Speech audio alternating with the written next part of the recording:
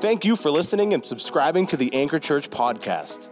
It is our desire at the Anchor to provide a place for you to know God, find freedom, discover your God-given purpose, and ultimately make a difference in the world around you. Each week, the Anchor podcast features Sunday sermon. You can follow along in this podcast episode and read the sermon notes on our website by visiting theanchor.me. Now, let's get into the Word. Jesus, thank you for your word today. Lord, we come hungry. God, we come expecting. Father, we ask, God, that just literally every part of our being that needs to connect with you in this moment would connect. Father, we have given us ears to hear. And so, Lord, we thank you, God, that our spiritual ears as well as our physical ears are hearing your heart today. Lord, we pray that your word, God, would come as revelation. It would come as life. And, God, it would direct us today in ways that it never has before. In Jesus' name we pray. Amen.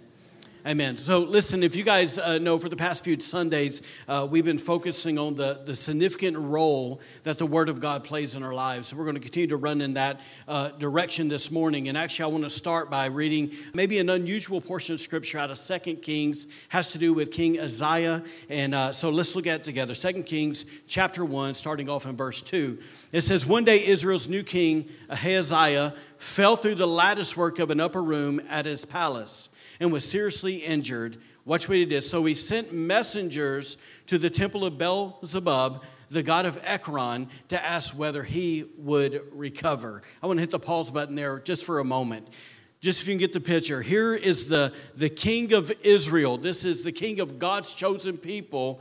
He somehow falls out of a window, gets mortally wounded, and rather than inquiring of the Lord, as you would expect him to do about his health, he orders his men to travel to Ekron, which is 40 miles away, basically to seek an answer from this god called Beelzebub. Okay, now if you're sitting here and you're like, I've never heard of Beelzebub, don't have a clue who that is. Beelzebub was one of the gods of the Philistines, and really that word has two meanings. The first one is this: it's Lord of the Flies, or you can say Lord of the Dunghill, or Lord of Filth. How many of you guys know that's an awesome God to have? Yeah, and the second meaning of that word is this: it's Prince of Demons. Now, we know, according to Matthew chapter 12, what Jesus actually called Satan Beelzebub. And so that's who we know we're talking about here. We're talking about Satan. Now, let's look at where the king actually sent his servants. He sent them to Ekron. Like I said, that was 40 miles away. But what I think so interesting about that is the name Ekron. That word, it actually means barrenness. And now we know that, we don't call anything barren unless it's incapable of producing life. And so kind of when you pull all that together, what I'm hoping that we would see today is that here's the king of Israel. He is choosing to look to the devil for answers about his life in a place that is incapable of producing life. Right? And so when you look at that, you're like, man, how does God feel about that? Well, obviously, he didn't look at it, favorably, because we know in verse 3 it says this. It says, "But the angel of the Lord told Elijah, who was from Tishbe, go and confront the messengers of the king." Get that? He said, go confront them. He didn't say go have a nice little cordial chat with them. He didn't say have tea with them. He said go confront them. And here's what I want you to ask them. Is there no God in Israel? Like, man, he's saying, am I not right here? Right? He says, why are you going to Beelzebub, the god of Ekron, to ask whether the king will recover? Now, therefore, this is what the Lord says. In other words, if the king wants an answer, I'll give him one. He says, you will never leave the bed you are lying on. You will surely die. Not your encouraging word there, right? It says, so Elijah went to deliver the message. And so kind of reading between the lines here, we know that obviously here's the messengers. They're going to Ekron, and as they're on their way trying to make this 40-mile journey, Elijah intercepts them, and he gives them the word of the Lord. And it simply says that at that point, the messengers obviously turned around. They went back home. We know this because verse 5 says, when the messengers returned to the king, he asked, why have you returned so soon? In other words, it should have taken you longer to take an 80-mile trip. And they replied with this. They said, a man came up to us and told us to go back to the king and to give him, that's you, this message.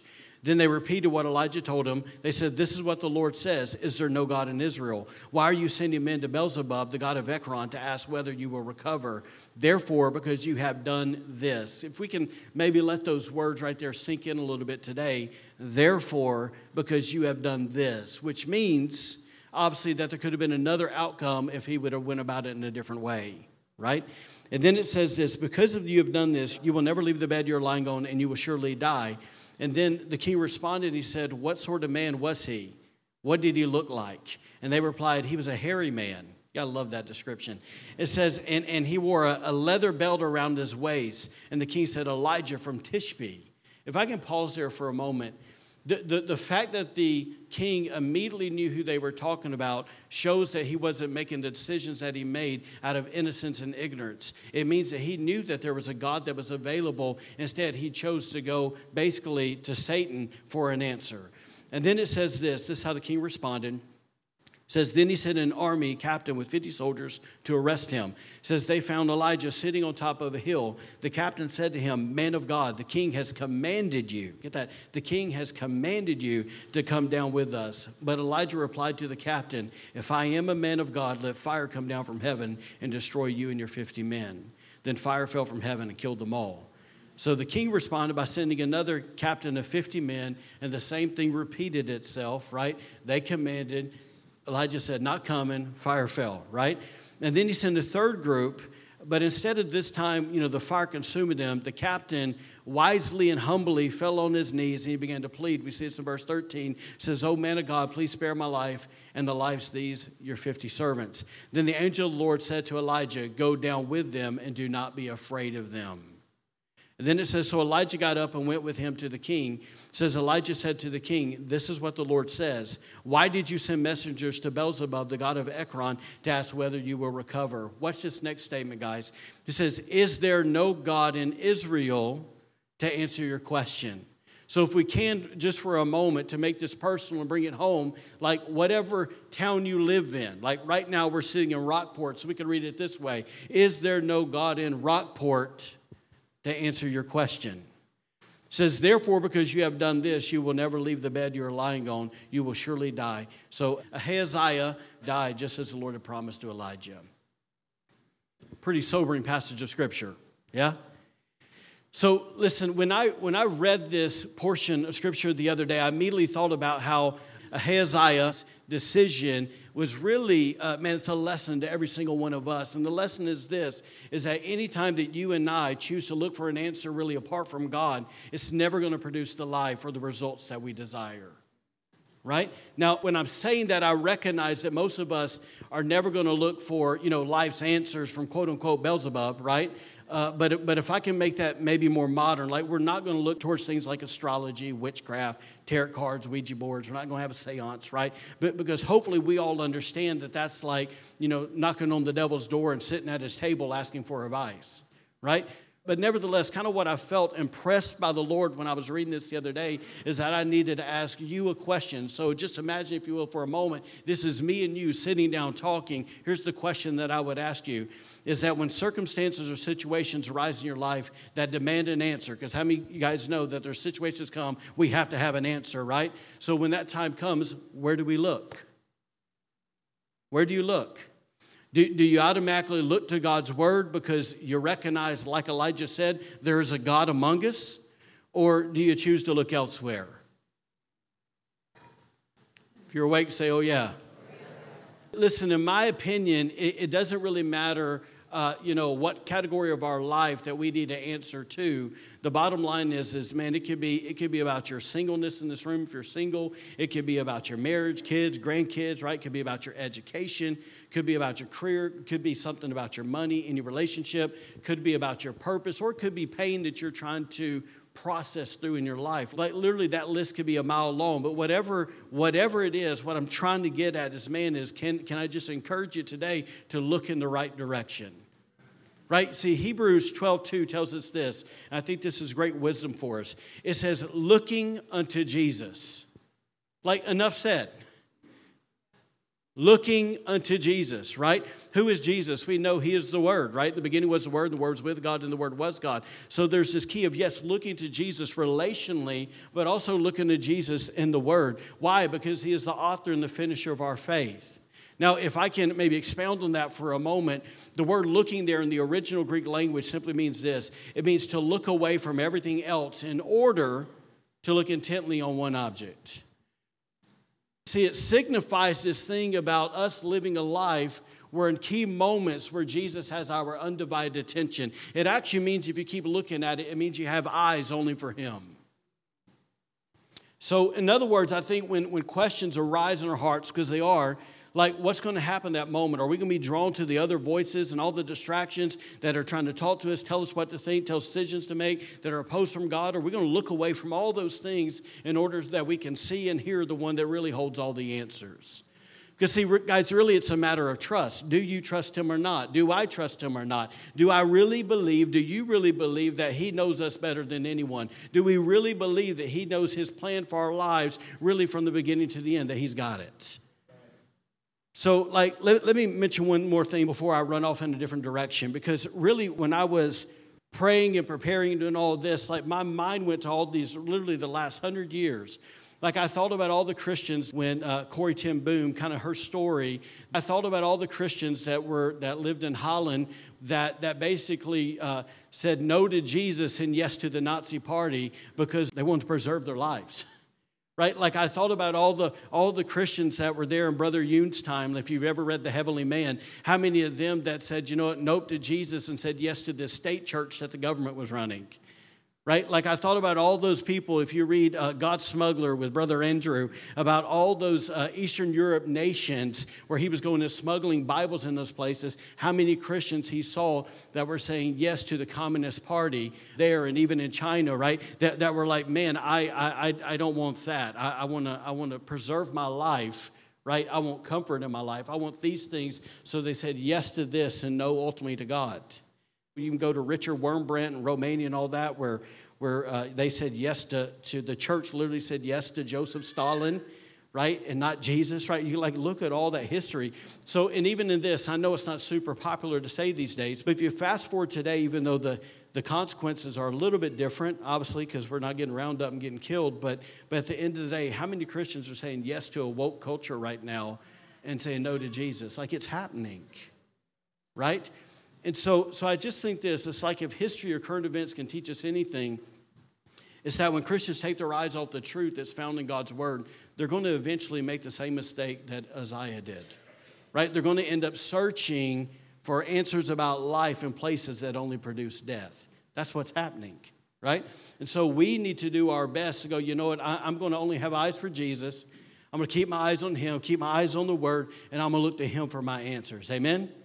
Amen. All right, so let's shift gears a little bit.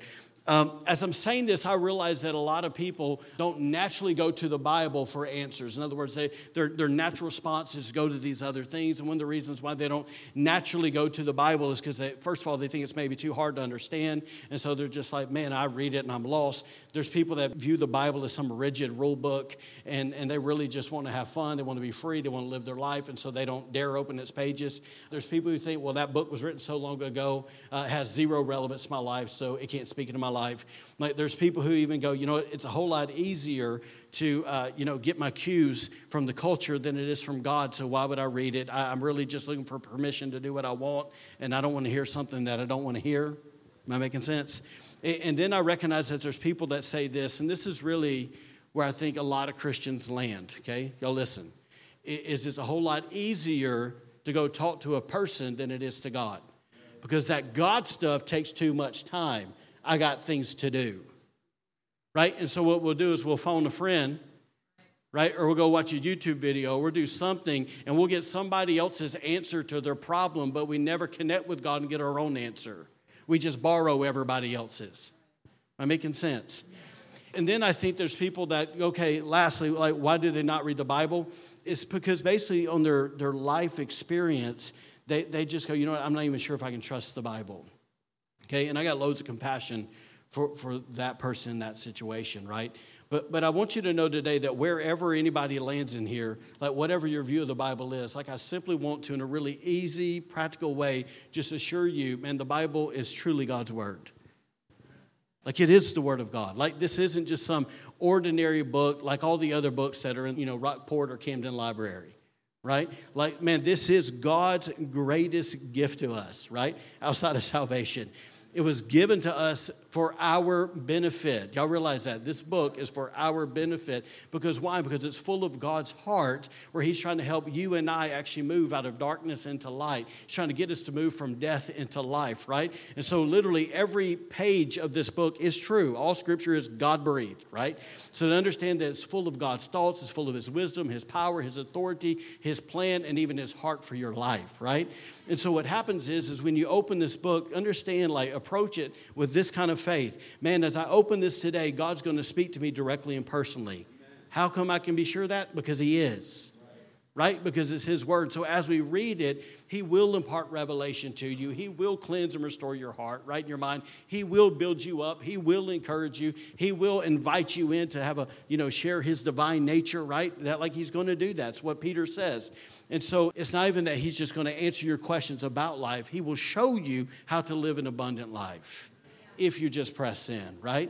So, like, I can tell you from personal experience that every time I read this book, I recognize that there's an opportunity for a divine exchange to happen.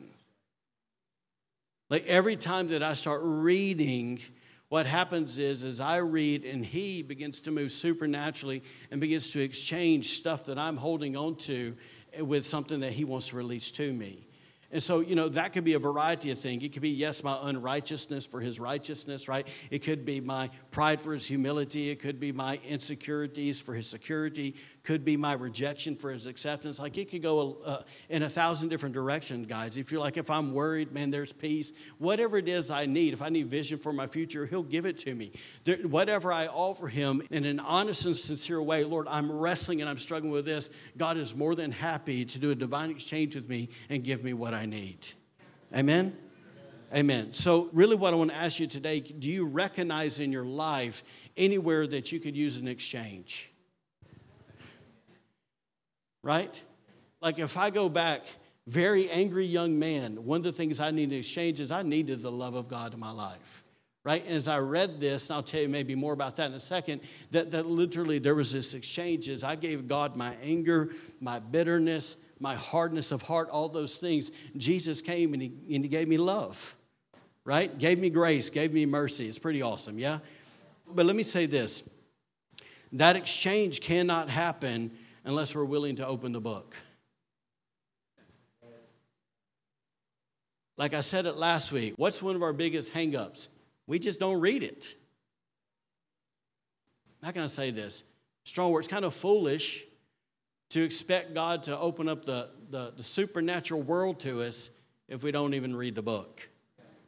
Right? And so I just say this, like, man, he will reveal answers to you if you just look to him. All right. So with that said, like, just in prayer, one of the things that was in my heart is, like, I didn't want anybody to leave the room today thinking that, okay, this is just some distant book that, it's a rigid rule book or it's just hard to understand. Like for me, it's important that you leave today understanding the benefit of this incredible gift, right? And so what I want to do is, just as I prayed, there were certain metaphors that the Bible uses to speak about itself, that God uses to refer to his word, that I want us to see the benefit of it through that lens. And so let me give you a handful here, and I'll try to go quick. The first one is this, is that the word of God is a fire and a hammer. I love that. It's a fire and a hammer. That might be my aggressive side, like in the hammer part. But Jeremiah 23:29 says this, God talking, is not my word like a fire, says the Lord, and like a hammer that breaks the rock in pieces. Now, I don't know what comes to your mind when you hear that, but when I was in prayer this week, my mind immediately went back to when I was a little kid. We had a few times, like my family went once, and I went on a school field trip. We went to this place called Tanny Hill State Park in McCalla, Alabama, right? And so we went there, and I remember, going, and you could feed some deer, and I remember petting a squirrel, and, whatever, right?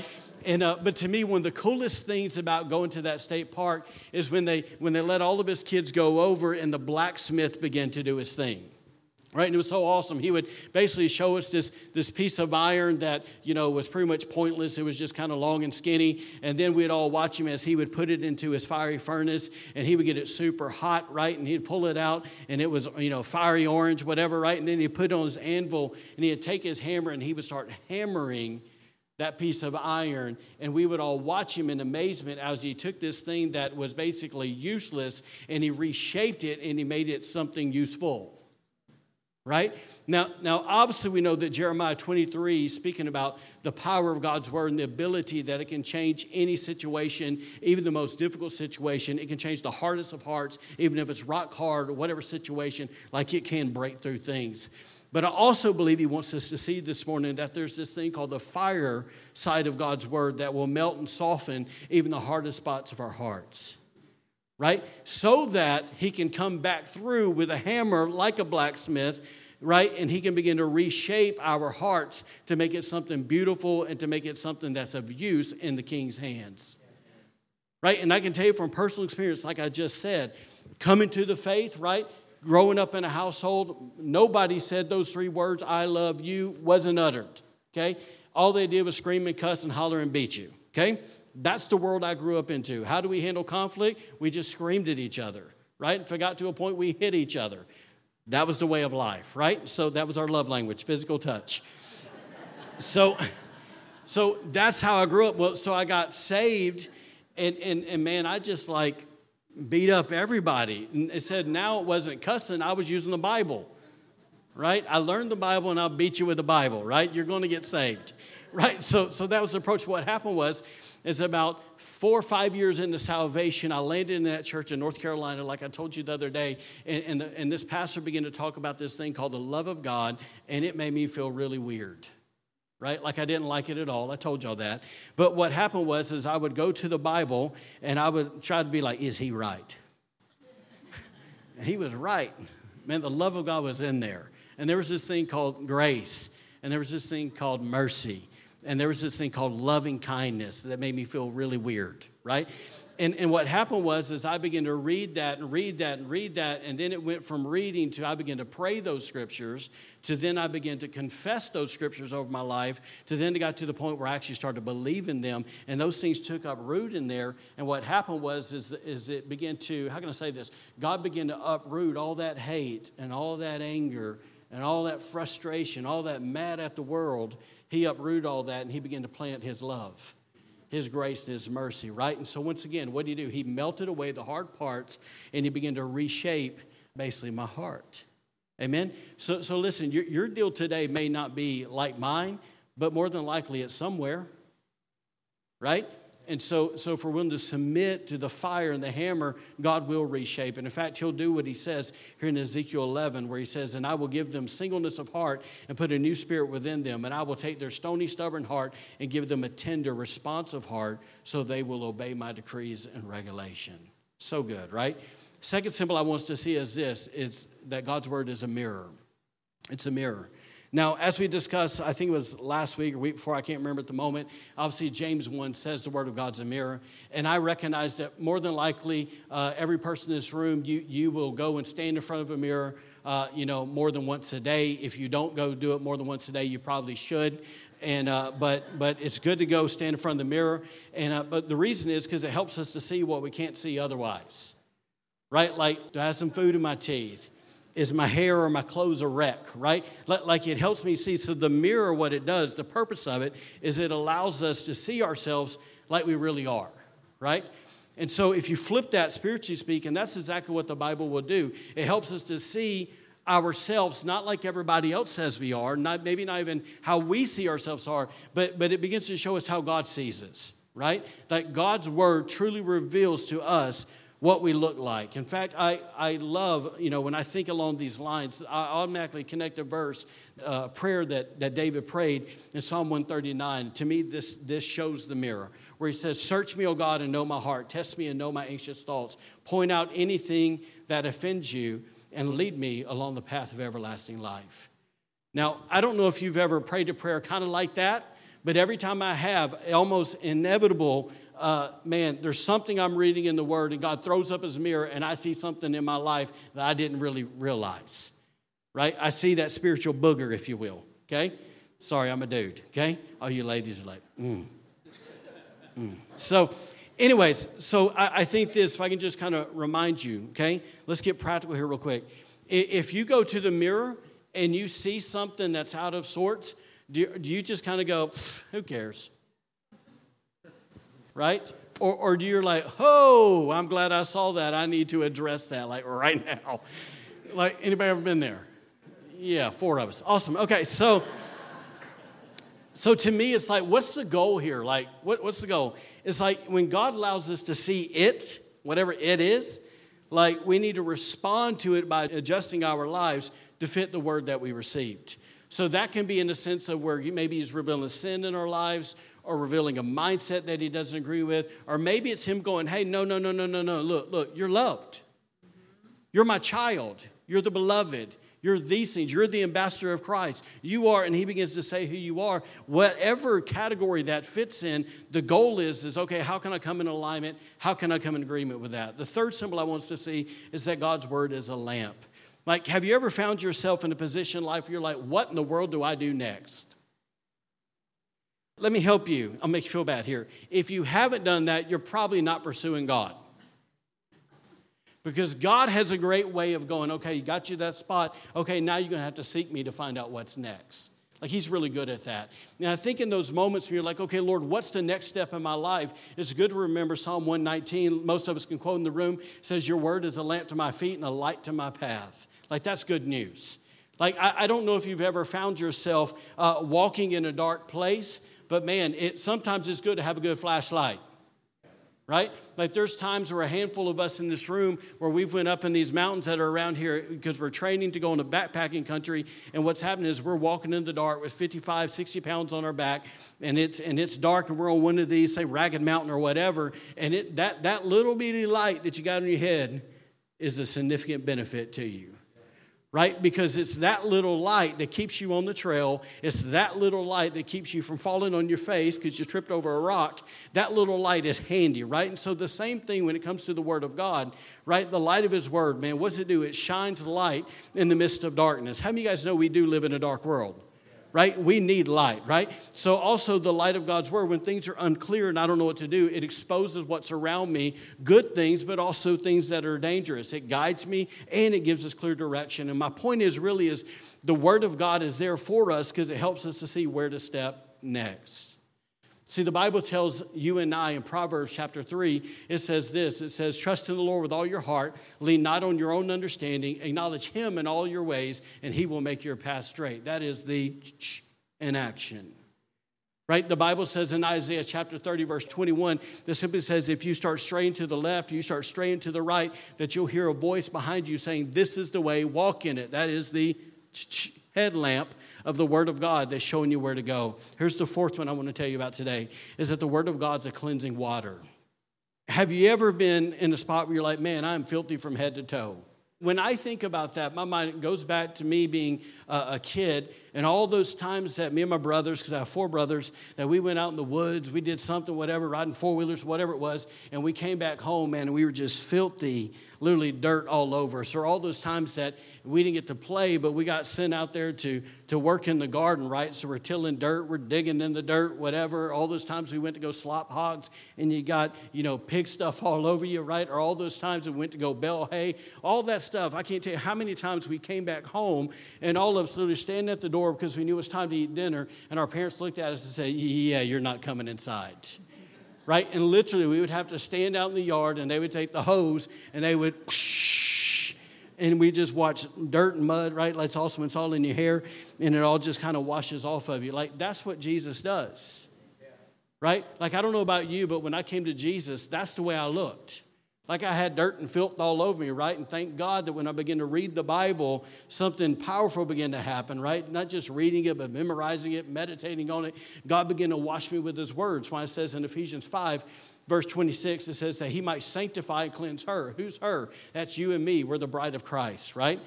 And how's He cleanse us? With a washing of water by the word. Y'all see that? It says that He might present her to Himself a glorious church, not having spot or wrinkle or any such thing. It says, but that she should be holy and without blemish. Thank God that the word cleanses, right? And I'll say this, and not only, because I think so often we think, okay, the water of God's word simply just washes off like the filth from us. But I want you to know, man, like if you sit under that waterfall enough, man, like He'll restore stuff too.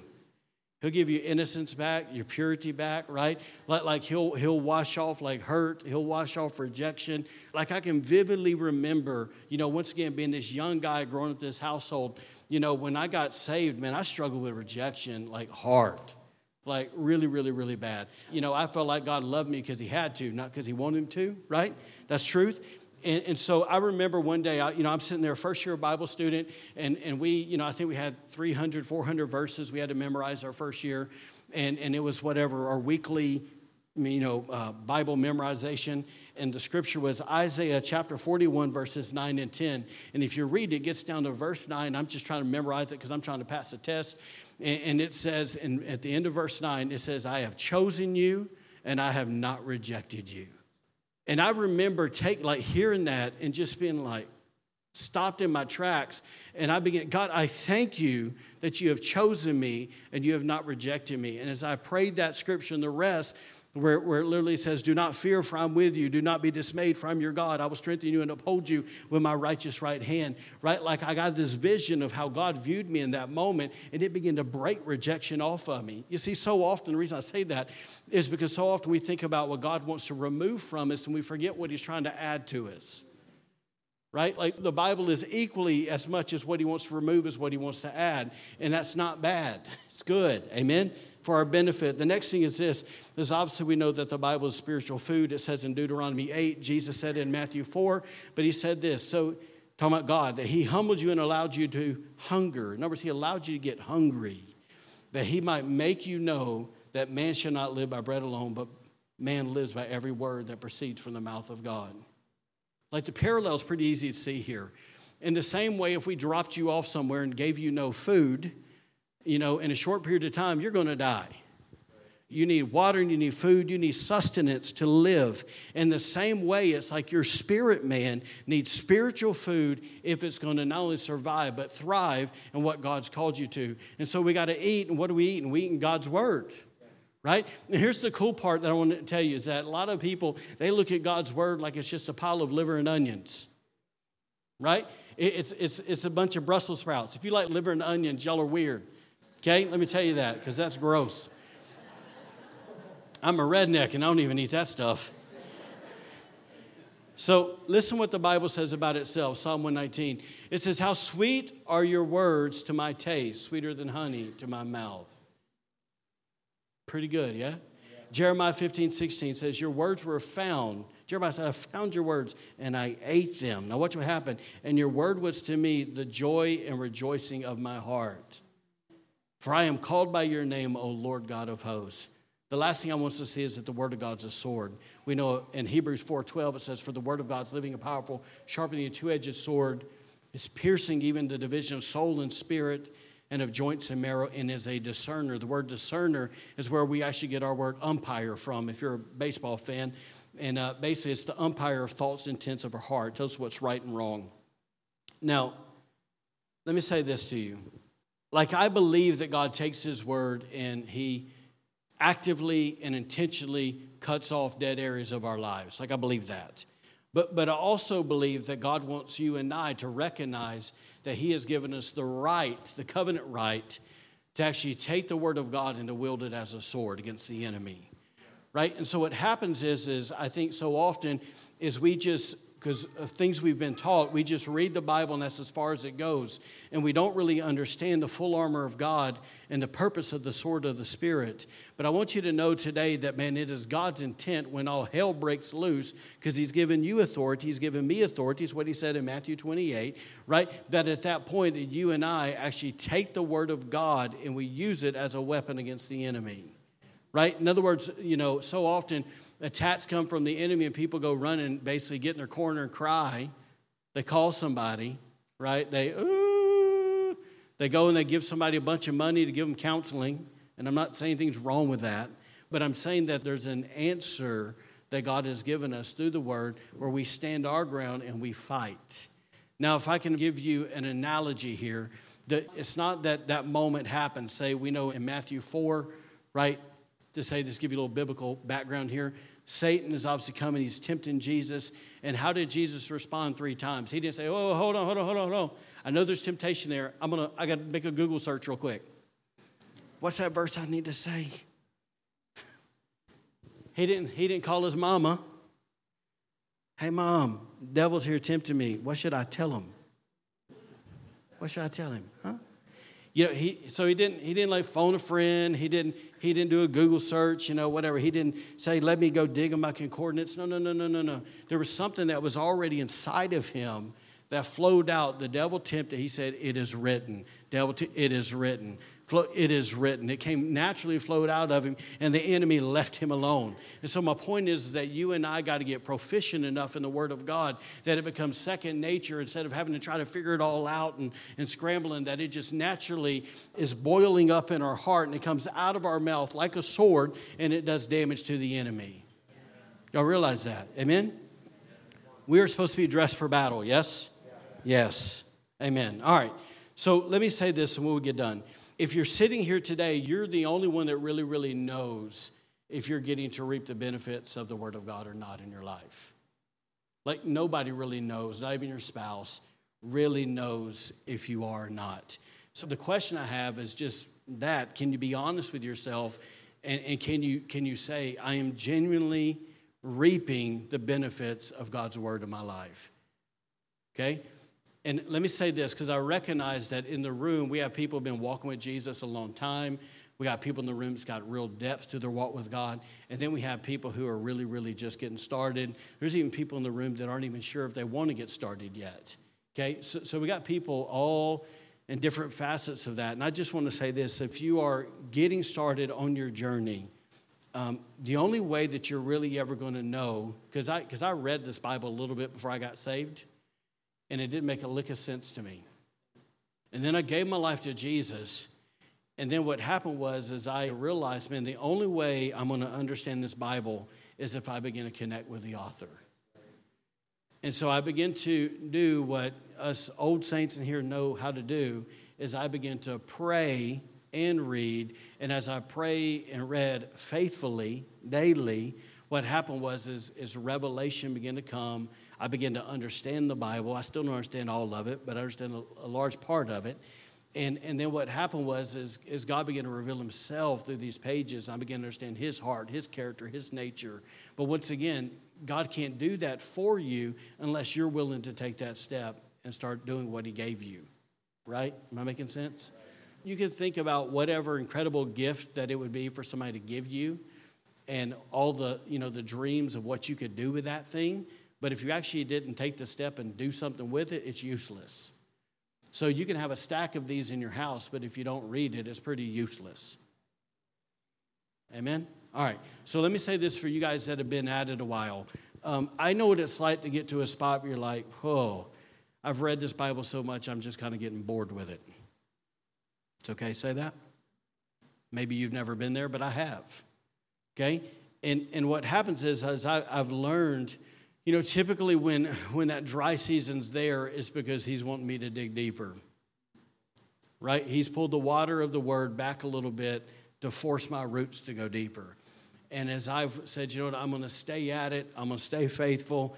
Even though I'm bored as all get out, I've read this only Jesus knows how many times. And as I went, okay, I'm going to read. What happens is it gets fresh again, right? And so I guess what I want to tell you guys is this: has been at it a while, stay at it, because we need you to be fresh and we need you to be ready. Like if you could understand that you have a responsibility. I'm going to talk to the old saints for a minute. You have a responsibility, I believe, every Sunday morning. And that is this: have you came today prayed up and ready to rock and roll with Jesus? Because if you have, it's going to open up the atmosphere for other people to receive. Like we all have a responsibility in that. It's not just, boy, I hope that pastor prayed this morning. I did, right? But sometimes it takes more than just me, right? And so in the sense that when you come here to understand that not only here but in this community, we need you to be fresh and ready because there's people who need to be discipled. And if that water is stale as mosquito stale in you, right? If it's a cesspool inside of you and not living water, then nobody's going to want to drink from it. Right? So stay fresh because there's people to be discipled. And I promise you, because we live in a place where it's beautiful, but there's a real enemy. So we need y'all to know how to wield your sword, and we need y'all to know how to fight because there are victories that still need to be won. Amen? Am I making sense? So the question is this, is once again, all right, so obviously the title is the answer, is, man, when questions rise, where are you going? Okay? And are you reaping the benefits of the word? Amen. Father, thank you for today. Lord, I thank you for every person that's here. Father, I recognize that sometimes hearing something like today, there can be mixed emotions. Lord, there can even be maybe feelings of guilt and shame that are attached to it. God, that's not the purpose of today. Father, it's simply to encourage us to go, hey, man, let's go after what God's given us access to. And so, Lord, I pray that we would hear it from the right heart and the right spirit. And Lord, I just pray in Jesus' name that we would simply allow your word to be who and what you want it to be to us. And Lord, I pray, God, that in a day and age where a lot of things are trying to grab our attention, Lord, that we would just simply and consistently run to you. Because, Lord, we truly believe you are the answer and that nobody else has it. And so, Lord, we love you. Thanks for helping us in those things today. Lord, if we're here today and we're like, man, I'm not right with you, Lord, I thank you that it's just one turn. Jesus, I need you. And Lord, you'll meet us right there. So, Lord, thank you for that today. In your name, amen. Thank you for joining us today. Be sure to follow us on Facebook and Instagram for encouragement in your walk with God and to receive updates on events happening at The Anchor. Have a great week and God bless.